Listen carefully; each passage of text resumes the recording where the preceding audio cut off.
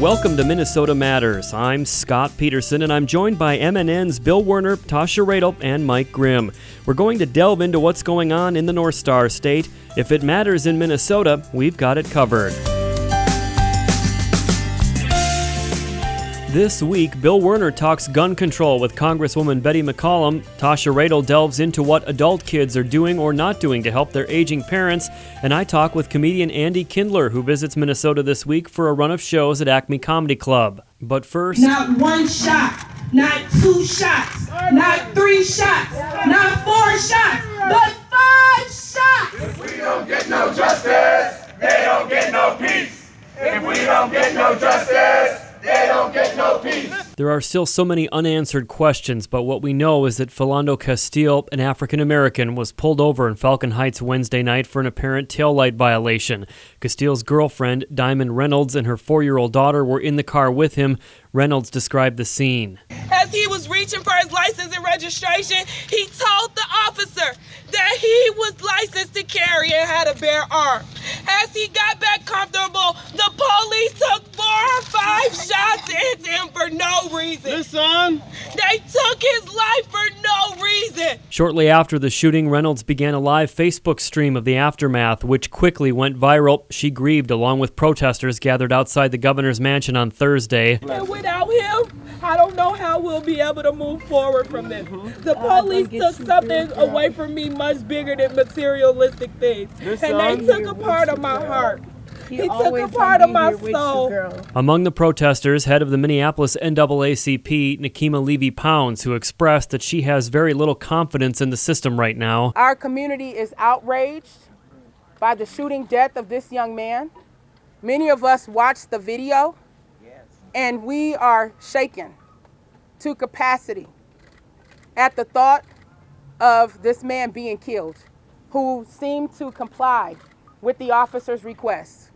We were chilled to the bone when watching his girlfriend, Diamond Reynolds, recount in a very calm way what happened that led to the shooting of Philando Castile.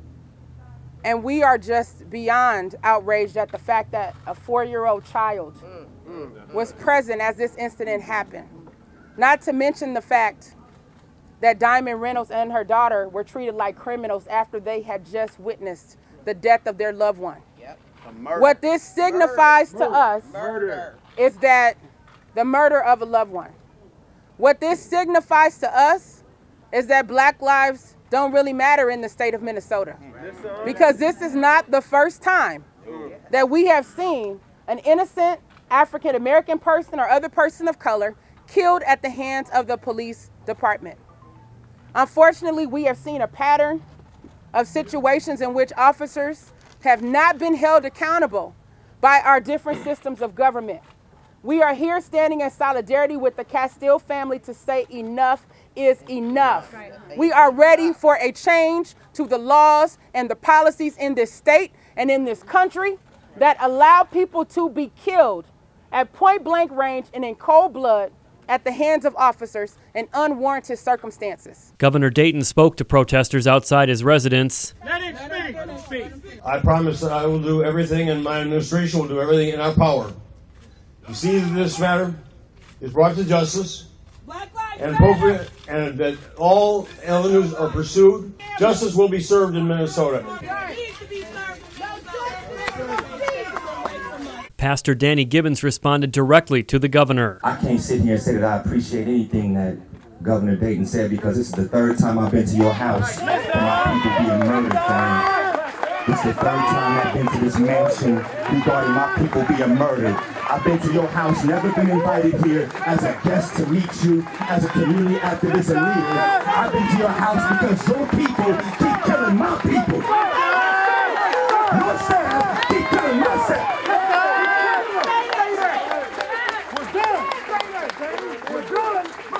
You keep telling us you're going to do something. I sat at the table with you. I just want you to put some action on it. Put some respect on our people's names. That's all I want. I just want it to be real. This isn't black anger. This is black grief. This is black pain. This is black hurt. These aren't black people out here mad protesting. These got black people out here mad because we're tired of our children being murdered in the streets. Governor Dayton has called on the U.S. Department of Justice to conduct an independent federal investigation into the shooting, but when Dayton apologized to Diamond Reynolds in front of his residence, she said it was not enough. I can't tell you how sorry I am.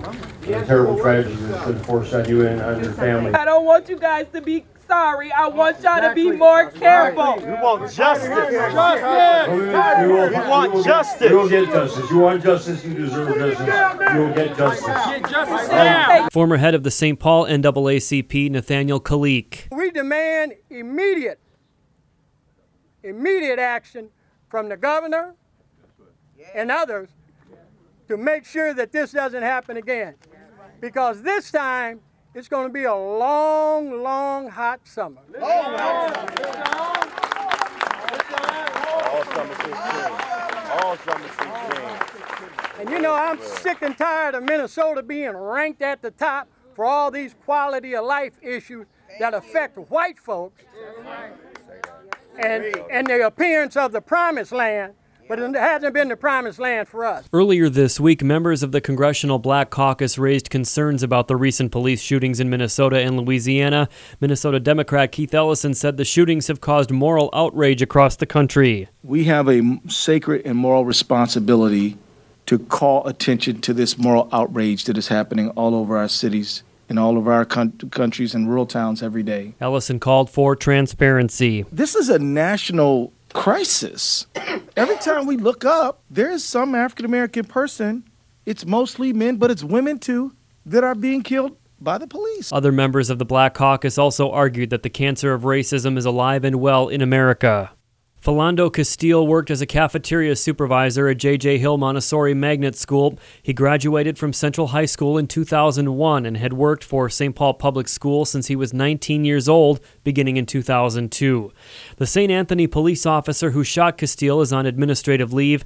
In response to Castile's shooting and the shooting of Alton Sterling in Louisiana, President Obama this week said, quote, "The U.S. has a serious problem and that all Americans should be deeply troubled." If we don't get no justice, they don't get no peace. More Minnesota Matters after this. If we don't get no justice, they don't get no peace.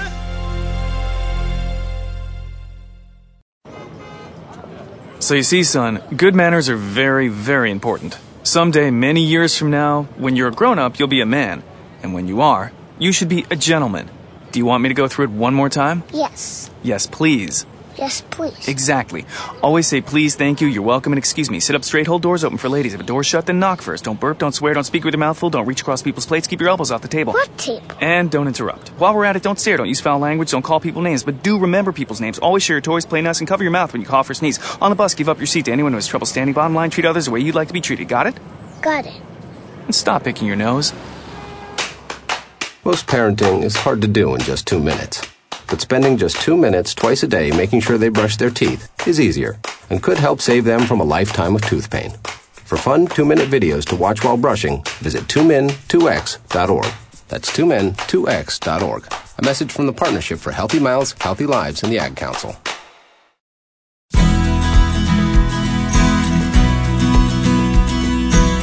Welcome back to Minnesota Matters. Victims of gun violence gathered this week in Washington, D.C., and 4th District Democratic Congresswoman Betty McCollum stood with them to show her support.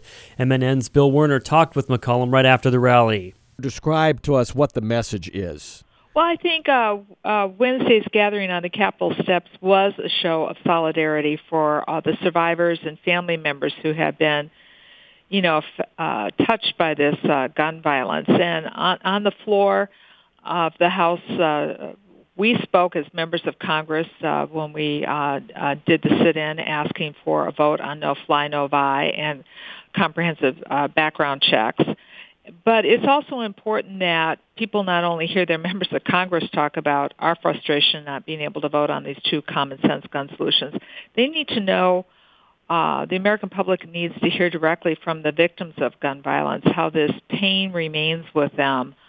Having an empty chair at the dinner table, people who, one of the women who spoke who, crawled towards her daughter after her abusive ex-husband, convicted a felon, bought a gun over the internet without any kind of a background check, and then murdered her daughter and seriously injured her.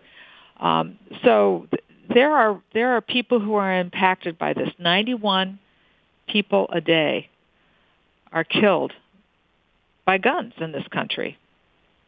And so we had 91 people representing those people who died today because of gun violence. And we need to take a couple simple steps, a couple common sense to try to reduce the gun violence in this country.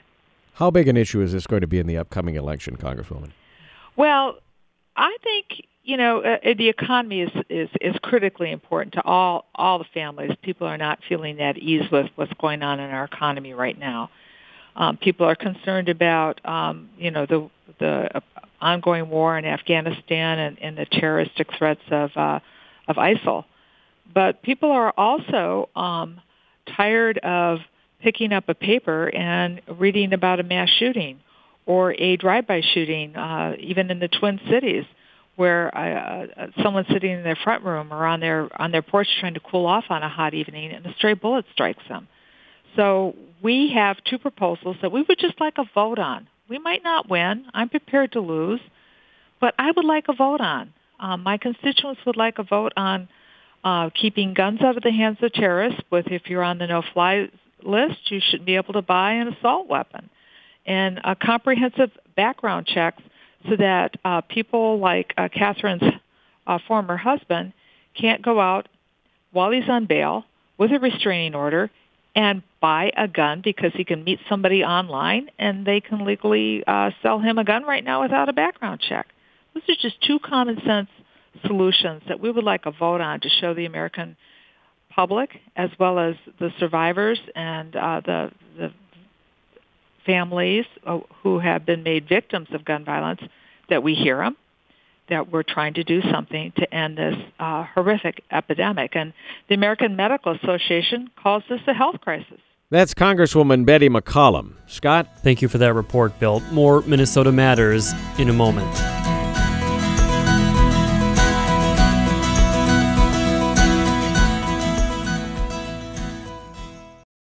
Last night we put on an epic light show. Yeah, we did. The crowd loved us. We love the crowd. Wait, but there were only 4 people out there. Yeah, but did you see their 4 faces? All 8 of their eyes lit up brighter than ours.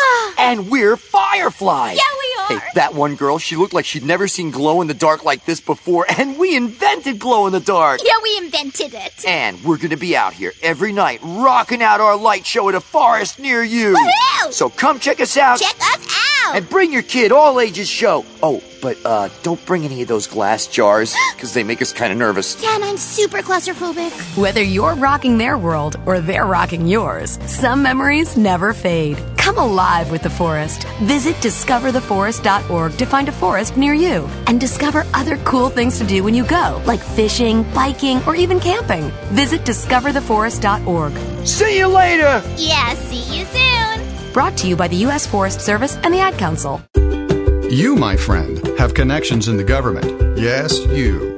USA.gov, the official source for government information on thousands of topics.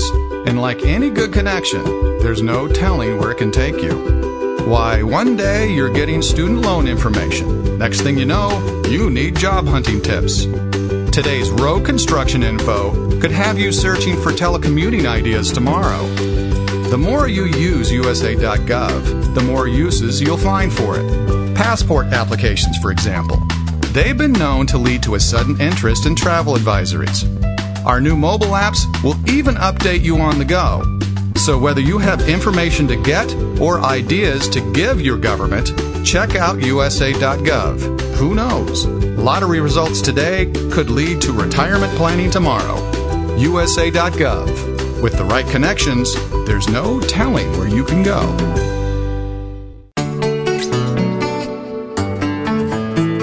Welcome back to Minnesota Matters. So, how far are adult kids willing to go to help out their aging parents? MNN's Tasha Radel says the answer may surprise you. That's right, Scott. The latest Fidelity Investments Family and Finance study shows adult children have their parents' backs and far more than parents may think when it comes to money, health, and estate planning.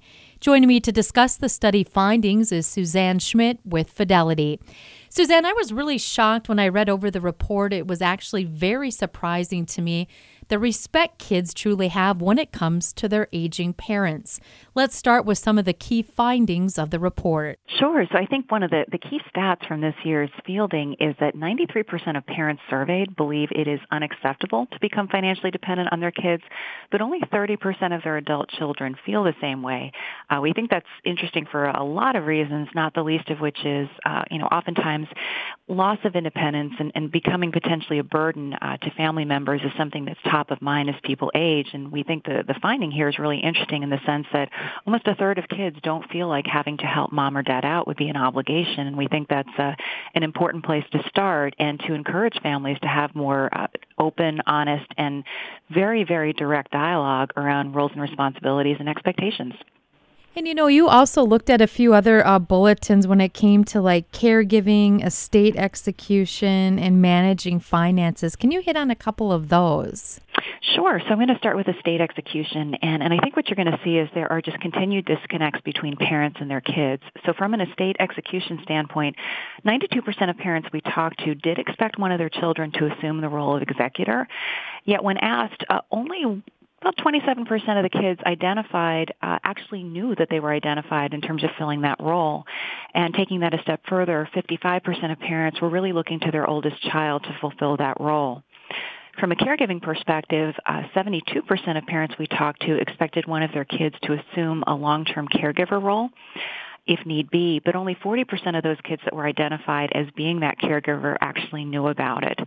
And lastly, from a managing finances standpoint, 69% of parents expected one of their kids to help manage investments or retirement finances, but only a third, so roughly 36% of the kids identified as filling that role, they didn't actually know. So we think that when you look at these stats together, what we're continuing to see is that parents and kids aren't on the same page, and having more direct, discrete, and really specific conversations is a primary way that parents and their adult children can bridge that gap. And I think that's one of the things that I found interesting is that, I guess I'm in my middle 40s and I really haven't had that conversation with my parents who are, baby boomers and retiring, et cetera. And so, I think you always thought your parents' finances were their finances and you just kind of stayed out of their business. But it seems like we should be sparking those conversations. Absolutely. And picking up on that point, lots of people that we talk to, both through the survey and just, clients as we work with them on a daily basis will say, I'm going to wait till I'm a little bit older. I'm going to wait till I retire or until something happens. And we think that, part of the reason we do the study is to drill down on what's getting in the way. And what we keep hearing from families is, it's just not the right time or it hasn't come up. And we think a key finding and frankly a key takeaway is this isn't something that generally organically comes up. You have to make it come up. And so to the extent that, people are healthy, they're active, they've still got plenty of time to make decisions, that's the most critical time to force this, if you would, to come up and just get the ball rolling. And something as simple as asking, your mom or dad, in your case, hey, if something happened, where's your will or your healthcare proxy, can be a simple and straightforward way to get the conversation going and speak to another finding from the study, and that is roughly a third of the people we talked to didn't know where those key planning documents were. And, too, don't you think that would kind of, I guess, maybe prevent, the unclarity? Like, let's say an unfortunate incident happened and you have multiple siblings, just having that plan in place seems like it would, I guess, cause a lot less headaches down the road. That's exactly right. And to your point, in cases where there could be brothers or sisters or in cases where there are blended families, it is that much more critical to have these conversations proactively. So it gives parents or the parent a chance to talk about what they expect, what they want, and if they have individual children lined up to do certain things, to talk about it, and give the kids, in kind, a chance to react and understand what mom or dad's expectations are. And if there is a disconnect in terms of a child's willingness or ability to fulfill that role, give them a chance before there's a crisis to talk about it and see if amongst the family together they can't work something out that will work better for everybody. And, shifting gears a little bit, not to put you on the spot, and I apologize, I'm kind of steering away from this study, but if there's, a listener out there that's wanting, I guess, more information on solid, family financial planning, can they seek your guys' services out? Absolutely. And there are a couple of resources that are available to listeners on our website. There are some great Viewpoints articles, for example, for kids who are worried about mom or dad and maybe getting the conversation about financial help and financial management started. Time to Take Away the Financial Keys has some really specific tools and tips on how to get that conversation going. We've got additional articles around 5 ways to protect what's yours and when the family financial boss dies. We've got a great wealth transfer checklist as well as a health and medical information worksheet. And last but not least, we have a new guide called Aging Well. So it's kind of an end-to-end view of what does a complete plan look like, how to get some of those difficult conversations going, and where to go for more help. So all of those are available and could be great help to folks that are just trying to get the conversation started. Thanks again to Suzanne Schmidt with Fidelity. For more detailed study information, you can head to their website at fidelity.com. Back to you, Scott. Thank you, Tasha. More Minnesota Matters after this. Sometimes a simple idea can be developed into something big that can change the world. This is Katy Perry. In 4th grade, my music teacher helped me make a vision board. It was a collage that represented all of my hopes and aspirations in music. But what if my teacher didn't have the supplies we needed to make our collages? What if I never got the chance to learn and express my dreams? Unfortunately, that's the reality our teachers face every day. They're forced to spend their own money, sometimes just to keep the classroom running. That's why I'm teaming up again with Staples for Students to donate $1 million to DonorsChoose.org, a charity that helps teachers get what they need to bring learning to life for students.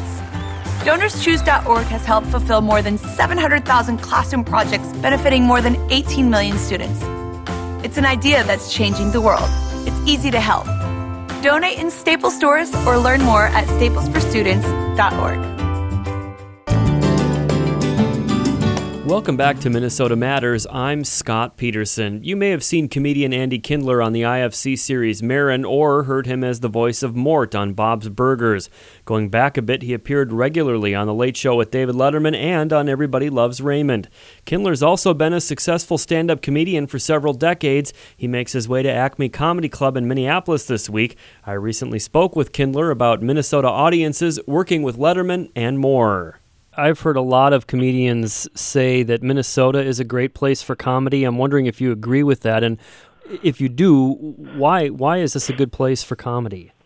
Well, a lot of times it depends on the club in the town, and Acme Comedy Company, I've been going there since like the early 90s, and Louis Lee is one of he's not the only person like this, but he's one of very few club owners who actually understands comedy. I mean, there are club owners who understand comedy, but he really understands it and supports people he thinks are funny, even though they may not necessarily be crowd pleasers. So his club is an amazing club to play, and everybody, for many people, it's their favorite club in the country to play. In general, I think the other thing about Minneapolis is, without it being a stereotype, I think people generally are pretty nice in Minnesota, and so for me, I'm from New York. I'm an ex-New Yorker and all that kind of stuff. But a lot of times I would play New York, and I kind of don't do well with the tough crowd. That was the name of the show. But the tough, the crowd saying, make us laugh, or, put us down, or let's have a adversarial relationship. I kind of do better with crowd. Very rarely in Minneapolis do people turn on you. They may not get everything you're saying, they may not like everything you're saying, but they give you space to say it. So that I think that's just by definition makes it more fun. As somebody who's been doing stand-up comedy for, I think you've been doing it for over 30 years, if I'm not mistaken. You are correct. Have you developed a sort of a thick skin to handle bad audiences or hecklers? Is that something you had right away? Well, the thing about stand-up comedy, I mean, I almost feel like I'm preaching it as almost in a sermon-like way. I've just basing on my own career, I am amazed that if you had told me when I started that I wouldn't be making certain breakthroughs till 20 years in. I wouldn't have believed that. But the truth is, I feel like I'm a better comic now than I've ever been, and that doesn't mean that every night's going to be great, but it means that the technique that you need to become a stand-up comic is really just by doing it over and over and over. Is it really ever the audience's fault if it doesn't go well or if you bomb? Well, this is like an argument that I've always had in my head, and like Jerry Seinfeld, who I think is hilarious, and I love the show Seinfeld, but he would always say kooky things, when they would ask him about his philosophy. So one of the things he used to say was, it's always the comedian's fault. The audience is always right, and if you had a bad set, that's your fault. And he also would say things like, and I've even heard Chris Rock say things like, a comedian should be able to perform well for every crowd. It's like, I don't believe any of that stuff. And, of course, I don't know if ironically is the right word, but recently, like a year ago, Seinfeld started to blame the crowd. The guy who never blamed crowds was like saying, oh, it's too PC now. Right. So, he kind of like there's hypocrisy going there. But I do think that not every crowd, it's not so much about blaming the crowds, but it's also like not blaming yourself. The crowd's not wrong, but, I've done jokes that have worked 50 times in a row and then it doesn't work at all. It's not the joke. Now, it could be something about my delivery that I'm not seeing, but I don't believe it's like a business where you say the customer's always right. I wanted to ask you about working on The Letterman Show. I know a lot of comedians sort of look up to him and emulate him, and he's somebody I grew up watching. I just wanted to ask you a little bit about that experience. What was it like working on his show with him? Well, that was, to me, I'm old enough to obviously remember to watch Johnny Carson. In fact, I'm enjoying watching Johnny Carson now. They have the repeats on TV. But for my generation, he really was the guy. And so he was my hero, kind of my comedy hero. When that show came out, and when I was younger, it was like Woody Allen, David Letterman, Richard Lewis. I love comedians who were self-deprecating and kind of made fun. To me, David Letterman was truly subversive because he wasn't trying to be subversive. He just was basically, he would do a comedy bit and he would just say, oh, this is hilarious. So me going in a show was like the dream of my life, and I went on in 96, and unlike Roseanne's first time on The Tonight Show where she killed, I felt I did a very lackluster performance, and I was kind of very upset about it. But the other part of it was I thought I was ready, but I don't think I was ready. And then 4 years later, I went on again, and one of my first lines was, I was here 4 years ago, I'm on now, I can't live on this kind of money. And then it just got to be where I could tell that each set I did, he started to like more and more. And I did this set in January of 2005 where the audience got me. He was into it. And then I started doing these field pieces. So it really, to me, is, if you had asked me going in what my dream would be, that would have been my dream, to have been able, I did like 30 field pieces. I mean, I couldn't have asked for more for that relationship. And I'm so proud of having done it and so thrilled that it happened to me. I don't really need anything else to happen to me to top that, except I would like to make enough money to not to pay my mortgage. What can folks who might be listening to this, what can they expect from your sets when you're in town for a few days in a row? Well, because it's so close to Montreal, I will be working on a lot of the stuff that I'll be talking about in Montreal. So, and hopefully that won't alienate people. So I'll be doing that. And then I've been doing this bit about that I really like about, I can't explain it completely because it will tip it, but it's basically about how I was the first comedian who knows the difference between men and women. Before that, comics were like, hey, men and women are similar, but so I do this whole thing of back me up, ladies. Am I right, guys? Back me up. And crowds seem to get it too, as well as comics. And I will be putting down Bill Maher, which I've been doing for years. And the other thing I love about Minneapolis, I'll be visiting my favorite restaurants. I already am salivating over Black Sheep Pizza. And right around the club, there's about 8 restaurants that I love. So it's always like a vacation for me. But also stand-up is a vacation for me, mostly. Well, we're looking forward to having you here, and I hope you enjoy your time while you're in Minneapolis. And I really do appreciate how generous you've been with your time with me today. Thank you so much for taking the opportunity to chat. I appreciate it. Thank you. This was really great. That's going to do it for this week. Thanks again for listening, and please tune in again next week for Minnesota Matters on this MNN station.